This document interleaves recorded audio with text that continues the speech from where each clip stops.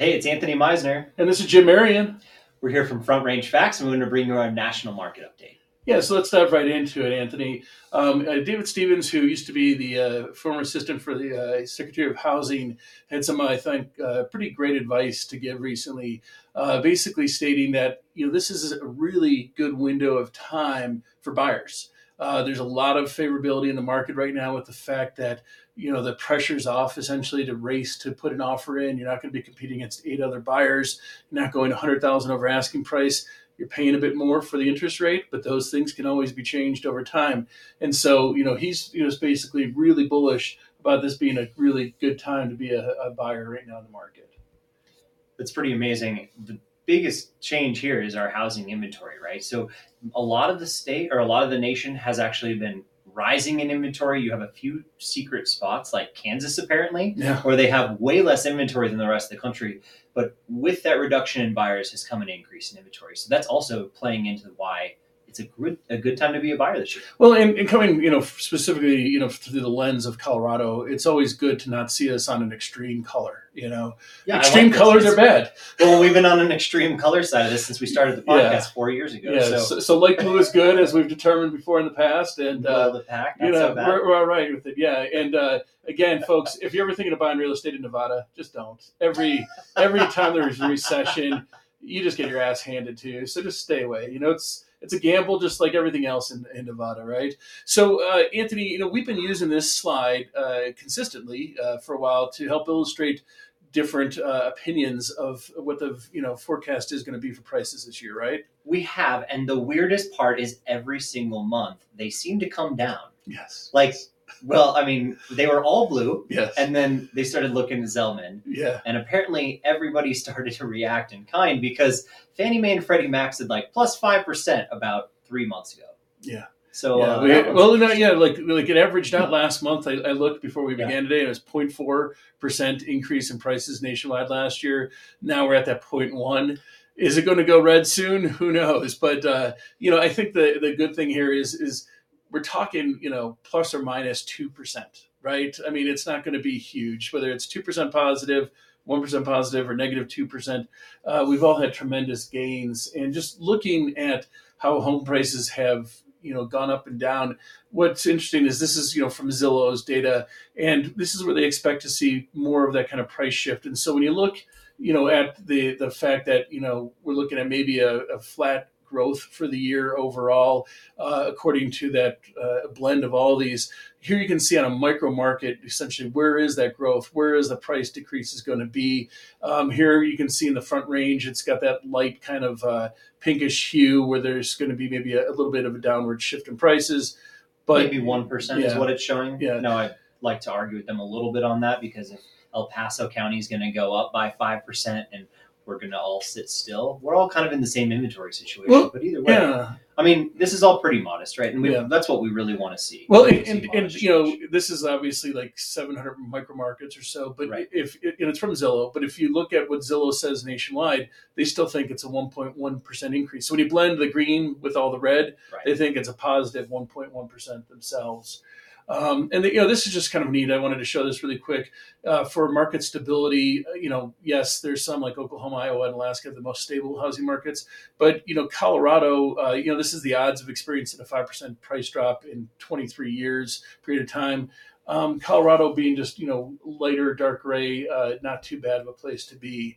And, one thing that Anthony and I have been talking about for years now is the fact that we have not been building enough homes. And that's one of the reasons we're very bullish about just the long-term health of the market and why we've been prognosticating from the beginning that whether it's COVID or whatever else, you're not going to see a huge price drop in anything, right? Right. We've been talking about this since we started our podcast 4 years ago, where we just never got back to the building levels that we needed. And now you got millennial home buyers as your biggest home buyer portion, where just the demographic shift that's taking place, we just don't have enough homes for everyone that needs one.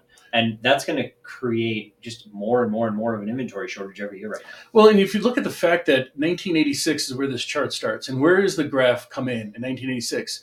Well, holy crap, we've got 40 years of population growth in the United States, and yet we're less homes every year.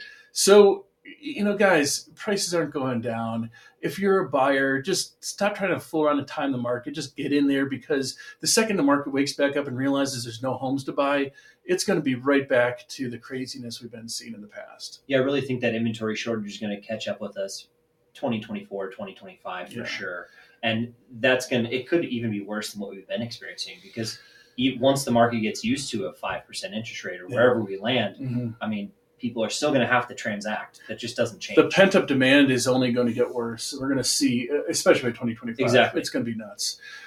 So, one thing that I found a little bit odd was that, Colorado is one of the more robust states when it comes to investing in new home construction, considering how we tend to have more infill development locally. And then we get on the plains, you do have these larger communities. It just doesn't seem like we have, though, the ragtag crazy growth like you have in Texas or you have in some of the other Southeast states of just unfurled, growth spreading out further and further in sprawl. But, apparently in the Colorado per 10,000, residents, we're actually one of the larger builders out there. So, again, circling back to the fact that we are kind of in this weird period of time. Real estate's been in a recession essentially for 6 months. Here we are in January 2023. We've had 6 months of pretty rough times for the market. Real estate usually leads everyone out of recession, and in this case, I think it's very clear that it's going to. Because if the country does go into a recession, it's going to start sometime in first quarter, second quarter of this year. We've already been doing it in the real estate business for a while. So just a couple things to point out is that between 2006 and 2009, home prices nationally did fall 28%. So that brought 11 million homes below their purchase value of their mortgage. And back then, mortgages were 71.3% of the value of the home. And now it's only 43.6%. So there's a ton of cushion in case there is some sort of price drops. 2% price drop, again, it's nothing if that's what happens this year. So. Right. We hate to be the dead horse on this one, but the fact is that this real estate is not going into a recession. We have trillions and trillions of dollars more in equity than we've ever had in the years past.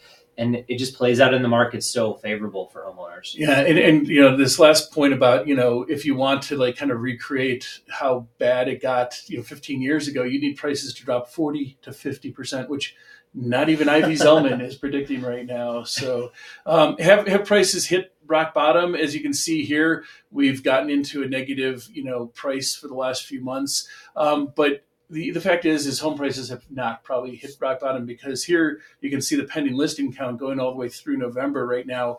Pending listings are sales within 10 to 45 days essentially.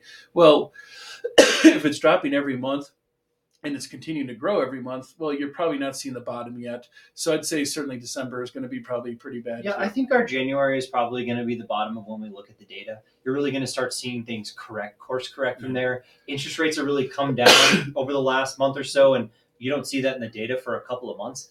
So I really kind of want to put some caveats on this. Like, we see all this gloom and doom in the marketplace. It's been slowing down. We're going to see, these pending listings pretty low for January, February, March, April, because we had 3% interest rates last January. We're looking at year-over-year numbers, right? We're comparing this to gangbuster parts of the market. You're going to see those drops, but realistically, prices are not going down anymore after about January, because you have so many more buyers re-entering the marketplace, even if you do have sellers taking part in that market. Yeah. And anything, like we've always said, interest rates, if they shoot up, give it 3 to 6 months, and then behavior starts to normalize around that new norm. Right. It's just inevitably what happens. So, another thing to keep in mind is that home appreciation pre and post pandemic. Well, if Anthony, just move your head for 1 sec there you go. You're on an escalator. So from September of 17 to September of 20, there's a 12% increase nationwide in home prices, and yet you can see the gangbuster gains. Again, anytime you have this much of a party going on, there's going to be a bit of a hangover. We're seeing a little bit of that. But if you can have a 50% price increase in essentially 5-6 years of time, there's plenty of cushion going back to kind of what we talked about with, the idea that people are, sitting on a mountain of equity. So even if there's a bit of a price drop, it's not going to negatively affect things too much. And so that's, where we're at with that. And then, what we just wanted to also point out is that if you are concerned about interest rates, one of the best things you could be doing right now is talking to your agent, talking to your lender about trying to mitigate those costs by doing rate buy downs, whether it's a long-term buy down off of the 30-year itself or more of a Band-Aid solution. Yeah, those short-term 2-1-year buy down type. Those 2-1 buy downs are really interesting too, because that money is really tied up in escrow and it's used towards that payment. So that way you're getting concession off the sales price, or maybe you're paying it out of pocket, but you don't lose that money if you refinance. So that way, as interest rates trickle down, you have that money in the bank to use towards those refinances, and it seems like it's just the best of both worlds. Yeah. Now, it's not a permanent solution. So if you think we're at the bottom of a rate problem right now, then maybe you don't go that route. But from what everyone's kind of predicting, we're talking about dropping rates a little bit all the way through. We should be seeing probably 5% by the end of the year, beginning of next. So that's the national update right now. And we just wanted to let you know again that I'm Jim Merrion, realtor here at Coldwell Banker. I'm at 303-548-0243, or you can hit me up at jim@ourcoloradohomes.com.